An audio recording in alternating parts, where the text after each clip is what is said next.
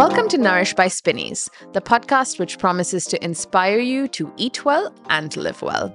I'm Devina Divecha. And I'm Tiffany Eslick. Welcome to a space where we hope to nourish your heart and soul. On this show, we chat with leading players in the food community, from farmers to foodies, as well as health and well-being experts. It's all about engaging conversations and fresh ideas. I'm excited to be chatting today with Chef Daniel Boulud. So what was he like in person? Oh, he was really nice. We were grabbing something to eat in the business lounge, and he came to chat with us for a bit in his very white chef jacket and equally white sneakers. You know, there was a time a decade or so ago when we saw so many, let's call them international chefs, who opened variations of their award-winning or Michelin star restaurants in Dubai. And, you know, some of those worked. Chef Eats Indigo always comes to mind, while others didn't quite take off. So it's interesting that he seems to have waited and only opened Brasserie Boulud in 2020. Yeah, you're right. But he did share that he was considering opening a restaurant in Dubai in the early 2000s. But the global financial crisis and then other openings across the world just took that off his plate. Oh, interesting. Yeah, but he's been very happy with the response to the brasserie since they opened, and it has also earned a spot in the first Michelin Bib Gourmand in Dubai, which noted its interiors and menu as classics. And you were able to enjoy a meal there as well. Tell me about that. Actually, why don't we reserve that for after the interview? Hello, Chef Daniel. How are you? Hello. Thank you very much for having me. Yeah, no, thank you for being here. No, I appreciate it. You know, it's great to have you back in Dubai, Yes. you know, to visit your restaurant and also see, I guess, what's happening in the city. So what do you think about the dining scene over here in Dubai or even like the wider region? You know, what are your thoughts on it? I mean, of course, we always hear from the big cities what's happening everywhere. And I think Dubai is really resonating quite far now, and especially since Michelin came to the city, and also Goemio is here. So I think it bring recognition to many restaurants and talent here. And of course, there's the local scene, also the local restaurant. I mean, while I was here, I wanted to go to a sort of a local restaurant. Yes. I went to Alcana. Oh, yeah? Alcana, which is maybe not Emirati food, but it's Middle Eastern food. And so that was pleasant. That was very good. Far away from the crazy scene of some restaurants here. The bright, shiny lights. This is more casual. No DJ. Yeah. No loud music. Yeah. But delicious food. I mean, you know, I love lamb neck that fall off the bones and beautifully balanced with spice and all that. So for me, that kind of nurtured food, almost like homey and soulful, that's what I love.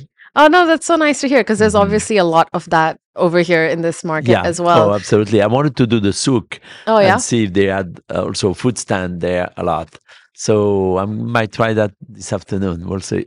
I'm glad you mentioned the awards as well, because, you know, they announced the world's 50 best list for MENA. And again, there's a lot of restaurants, you know, that have been awarded across the Middle East region as a whole, but also in Dubai and Abu Dhabi. And I think for me, and I'd like to ask you about this, what was really nice to see a lot of homegrown restaurants make it on that list. Of course.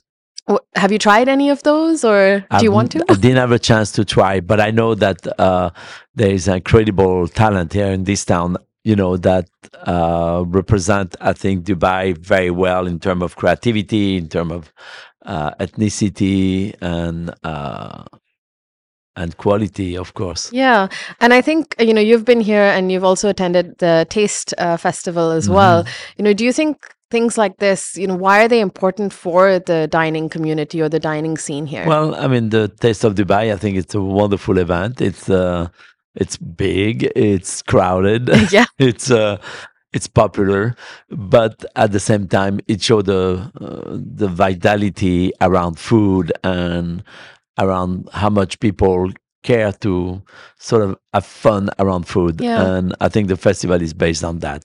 It's not about trying to show off a tour de force in culinary execution, but more I think having the opportunity to bring a casual offering Yeah. to the festival.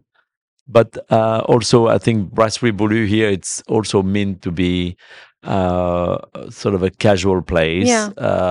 It's a brasserie, and of course, in New York, we have different level of restaurants, and our Michelin star in New York, Daniel, and also Le Pavillon Yeah. are very different than the Brasserie Boulud here. But we are very proud to have a mention of Bib Gourmand at Brasserie Yes. Boulud at the Sofitel, because I think that's a recognition for the approach to what we want to do here and the quality we have in the Yeah. execution. I want to dial it back a little bit, talking about this restaurant here in the hotel. What was it that interested you, I think, to even come over here to Dubai and open your concept? I almost opened something 12 years Oh, ago right. or Okay. more, 14 years ago. Okay. I came with my first visit in Dubai, Yeah. and we looked at doing something. And then there was a real sort of meltdown a little bit economically. Yes. And so we kind of postponed and then got busy doing other things in life, Yeah. and opened in Singapore instead at the time, and didn't get a chance to come back to Dubai right away. But we have, Sofitel is a French company, and we have great relation with Accor and Sofitel. So when they did the Obelisk Sofitel here with the Raffle Group, we felt that was they approach us and say, we would love for you to take over the restaurant there, Yeah. as doing sort of a French brasserie that fit with a type of hotel here. Yeah. No, we're glad you're here, of course. Absolutely. And you mentioned a little bit about how it's so important to be kind of approachable and casual as well, in the brasserie. And I just wanted to ask, like, with French cuisine, how have you seen it change in, the years since you became a chef and evolve? French cuisine has always been in motion. There is not a revolution in French cuisine, but there is a constant evolution. Yeah. And I think some countries have a revolution in their cuisine, because it really go from the most sort of classic and creative Yeah. to very creative and very sort of avant-garde almost. As long as I've been a chef, I've always been fascinated by the evolution of French cuisine. I think French cuisine adapt itself to anywhere, and we try to find the local ingredient. We try to look at a certain seasonality, but Dubai has maybe less seasonality than Paris for sure. Yeah. But at least there is also the source of the ingredient, Yes. the quality of the ingredient, the traditional technique, and then the interpretation of that, and the creativity and the evolution within. So I would say that the array of French cuisine is very wide and very deep right now. And I think Dubai has a lot of representation of that. Yes, indeed it does. Yeah. Yeah. And where do you kind of, I know you said it, it's constantly evolving, which is, amazing. What trend do you see, or where do you see it go from here? What's next for French cuisine? Oh, I think French cuisine is not a trendy cuisine. Just like the Italian cuisine. Yeah. It's not trendy, but everybody love it. Yeah. Being a trendy cuisine, it means that it fit the time, but would it last the time? And I think I never felt that French cuisine was trendy, but French cuisine is adaptable. Yes. And I think it's affordable when it comes to what it is for the quality of what it is. And also it can be very soulful, or it can be, we have a lot of region in France that define a lot of style of preparation and cuisine. And I think that's a great source of inspiration. And today, I mean, you see in Paris, there's Japanese chef who cook French, there's French chef who cook Japanese, and there is this fusion of talent and cuisine that go together. Yeah. I mean, in New York, I have 7 restaurants, and I think 7 of them give a different offering of French cuisine. Yeah. One is more of a wine bar and bistro. The other one is all on Mediterranean cuisine. So there is a lot of Middle Eastern flavor at Boulud Sud, and at Bar Boulud, it's more of a Lyonnais wine bar with Burgundy, Rhône, and all that region, that rich region. And then Le Pavillon, for example, we opened Le Pavillon a year and a half ago, and it's a 50% vegetarian. I would say 50% seafood. Okay. 40% vegetarian and 10% meat on the menu. Nice, yeah. And that's the balance.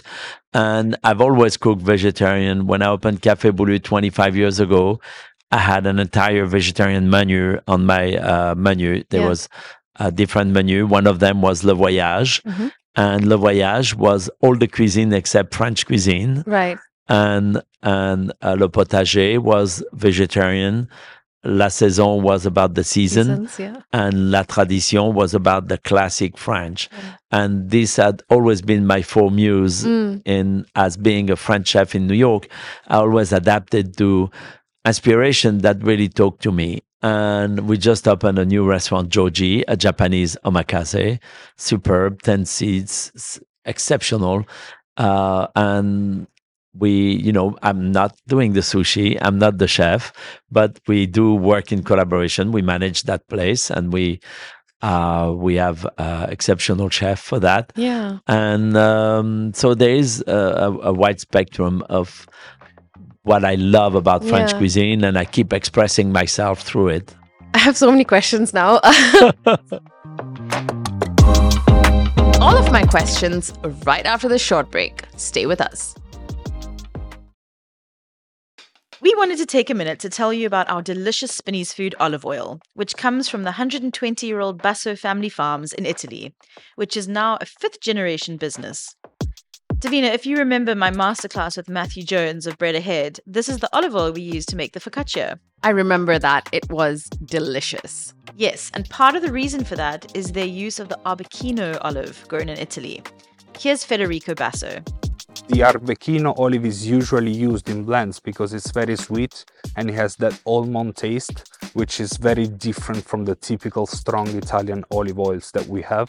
So we use it in blend in order to provide our customers with a product that is as balanced as possible. So it's not too aggressive, but it's also not too plain. We want to find the perfect match in order to satisfy our clients, also in terms of organoleptic features of our products. Here's a fun fact. Federico's father, Sabino, eats extra virgin olive oil and bread every morning for breakfast, sometimes with a spoonful of sugar. And didn't you say that he's run many marathons? Clearly, that's the trick. We source their extra virgin olive oil, a truffle-infused evu, and a signature Mediterranean blended oil as well. So you should definitely grab a bottle of Spinneys Food olive oil the next time you're in store. And tell us what you think. Welcome back. I'm Devina Divecha, and you're listening to Nourished by Spinneys and my conversation with Chef Daniel Boulud. Is there a favorite part of France for you when it comes to the type of cuisine you enjoy? Because like you said, it's so different across the different regions of the country. Do you have a favorite? Well, like we say in France, you do the Tour de France, which means then as a young chef, you travel through France and work in different regions. So I worked in Provence for quite a while and really love that cuisine and resonate with Mediterranean cuisine, of course. And that's when I was inspired also to create Boulud Sud, that really borrow all the DNA of Provence, but also the coast of Spain and Italy and North Africa and even Eastern Mediterranean with Turkey and Lebanon and Greece, of course. And so there's all this blend of flavor that live well together. And I lived also in the southwest of France, the Pays Basque. And there was very different style of cuisine as well, where you had a combination of terre et mer, where you really felt like the ocean and the land blend well together into many different recipes, and also a little bit more spiciness, a little bit more character that is unique to that region. And of course, I travel in every one of the region of France, from Burgundy to Alsace to Normandy to Brittany to the region of Bordeaux, or and of course my region, Lyon. Yes. And the region of Lyon. And so all that is a source of inspiration. But, French cuisine is not, it's made of many different type of cuisine. And there is the fine dining, gastronomic, and that has amazing history as well. When you go back to Carême in the 1800, and you go back to the 1700 even, as where they were chef of kings and tsar, and the source of reading now and information about French cuisine is such an incredible sort of treasure that we keep feeding ourselves with. Yes. And I mean, for me, at least, I love that. And sometimes, you can read 20, 50 recipe that, you enjoy reading it, and one of them sparkle an idea and say, oh, that's cool. I like to do that again, or reinvent that. Yeah. So is that kind of what inspires you when you're creating a dish or you're cooking, kind of inspiration? Well, there's one of these, one of that ideas. But I mean, what inspires me, I think, first and foremost is ingredient, how to create combination of flavor and texture, but then after making sure that the seasoning is balanced, that the food goes well with wine, and that's why you'll never find something very spicy or something too acidic, or because that will conflict with enjoying a great wine with it. But no, the inspiration come also the seasons in New York, in except Singapore and Dubai, and maybe Miami or Bahamas, which is at least 3 or 4 places that the season are more challenging. I have also a restaurant in Palm Beach. So those 5 are more into the tropics. And so there we adapt cuisine that also blend with some local ingredient and local lifestyle, I would say. And then in New York, we have a bigger influence on the season. Yeah. So, of course, all that resonate with how you feel and what is coming into the season, the market, and things that are sometimes very short-lived. We have them only for a month. Or so how have you adapted then that to the restaurant you have here in Dubai, for example? Are there any examples of kind of marrying it with local ingredients? Yeah, I mean, we have a lot of local seafood here and vegetable that we are able to source. And of course, we supplement that, like every other restaurant, with what the European market bring here, what the maybe Australian market bring here, and what the Asian market bring here. And also, I mean, the Middle Eastern market, all this sort of food market, food supply together help us decide what we like to do. You've mentioned ingredients a few times, which is, great to hear. And I kind of want to move into, I suppose, a sort of related topic around sustainability. What does that mean for you in F&B, and how do you practice, your idea of sustainability in your restaurants across the world? I grew up on the farm. Yeah. I was a farm boy. My parents had a very active farm where we were doing our own cheese. We were raising our own goat, chickens. Yeah. We had cows. We had duck, and I mean, you can't imagine how much things was happening. Yeah. And my father was doing farmers market every Saturday. Oh, nice. And you really understand. You live on sustainability because that's the only way you can make a farm function. Yeah. It's all on sustainability. And does it always translate to what I do and the profession I choose? No, but it does a lot. There's a lot of things that resonate with how I grew up and how I care about things and how I feel responsible about things. Yeah. We are all very, very engaged in New York, for example, which is a city like Dubai, who need people responsible to help, have a better understanding and a better a better action toward sustainability. And in New York, it's incredible now the amount of local farmers, of local fishermen, farmers, and growers that are able to supply us. We take a lot of pride at supporting them, even if it's more expensive sometimes. But it's, I think, part of our responsibility. And of course, water, for example, we use a system to filter and we have a company called Nordac. So we really use the local water, and it is revitalized in a way that it is as good as the source water. But if you cook with olive oil and you live in New York, there's no olive tree there. So you got to bring your olive oil. No, Here, that's true. it's easier to get local. Or at least sourcing within region. the radius. No, that's and I true. think the important is how responsible you are with your radius. And what is a good radius? I mean, of course, if you live in the middle of the desert, you're gonna have to expand that radius. If you live in a place that already has a lot locally, I think it helps. Yeah, no, for sure. And I think one of the, I guess, conversations around this is also related to people. You've had an amazing career, and so many people have, come through your restaurants. Can you just share a little bit about your thoughts on, I guess, training the next generation of chefs? How's that going? Well, I've always been concerned about training. I have trained thousands of chefs. Actually, yesterday again, a young chef came to see me. He just became the chef at Aston Blumenthal, new restaurant here, and he used to work for me 10 years ago or 12 years ago, and it was a nice surprise to see him. This year, Restaurant Daniel is celebrating 30 years anniversary. For me, this is the constant passion and energy that I pull out of the business, is that there's always this youth and this young chef that are coming and want to learn and are passionate and care and want to understand discipline and want to understand the craft in a way that's going to shape their life.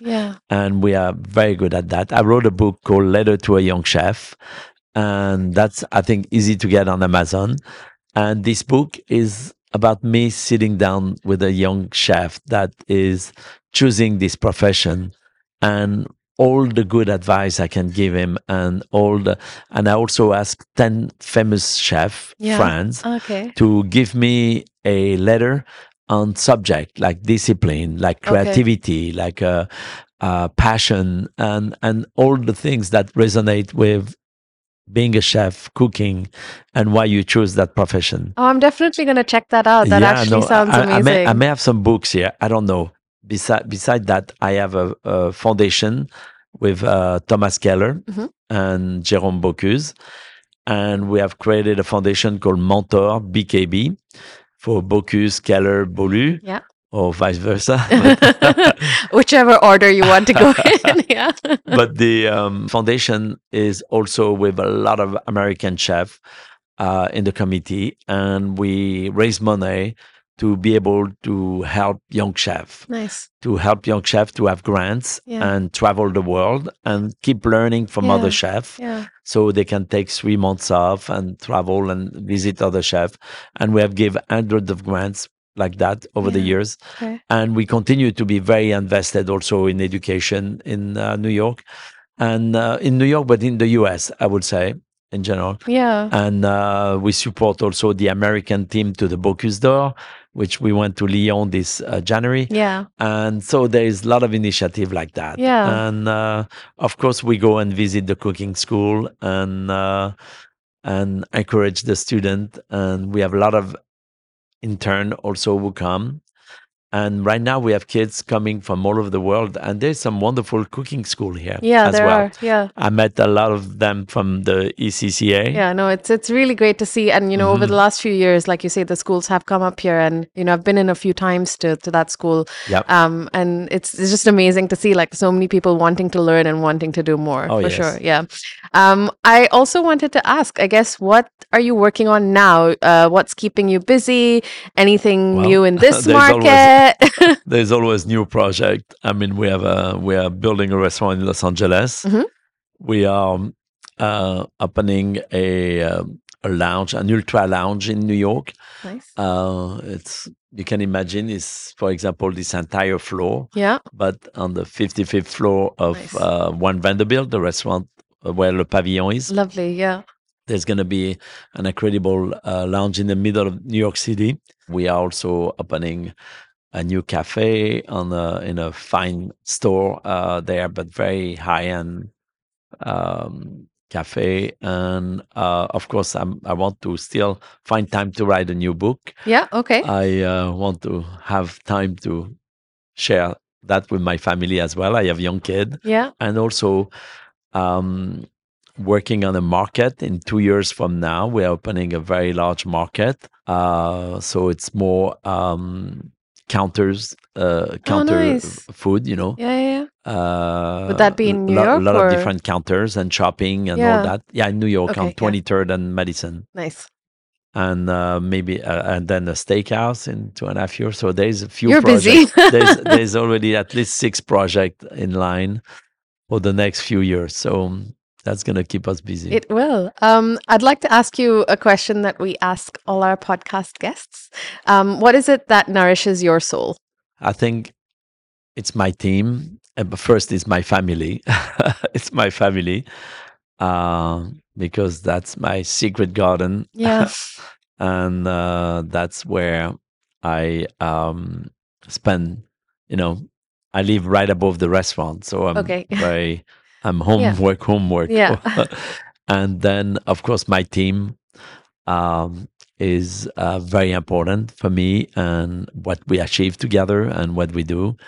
It don't matter if it's Chef Nicolas here in Dubai and the team here, or if it's in New York or in Toronto or Singapore, but also customer are incredible.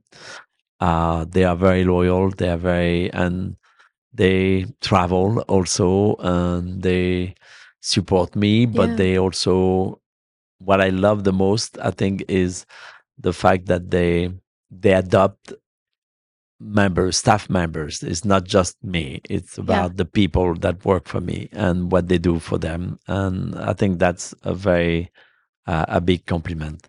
But what nourishes my soul the most often is when I go back home in Lyon and I'm with my parents and we cook together and I have my whole family around and all that. That for me is, of course.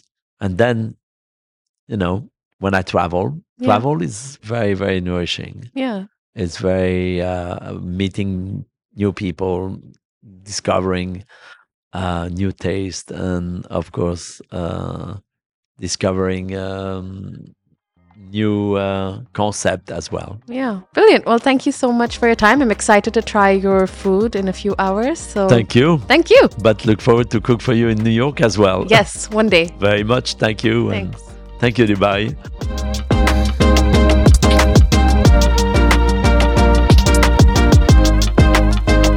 I think that answer is fantastic. And he sounds like someone who's pretty zen about everything. I suppose if you have so many things that nourish your soul is happy all the time. So Spill, tell me about your dinner at Brasserie Boulud. Okay, so let's get into all the food that I had. It was amazing.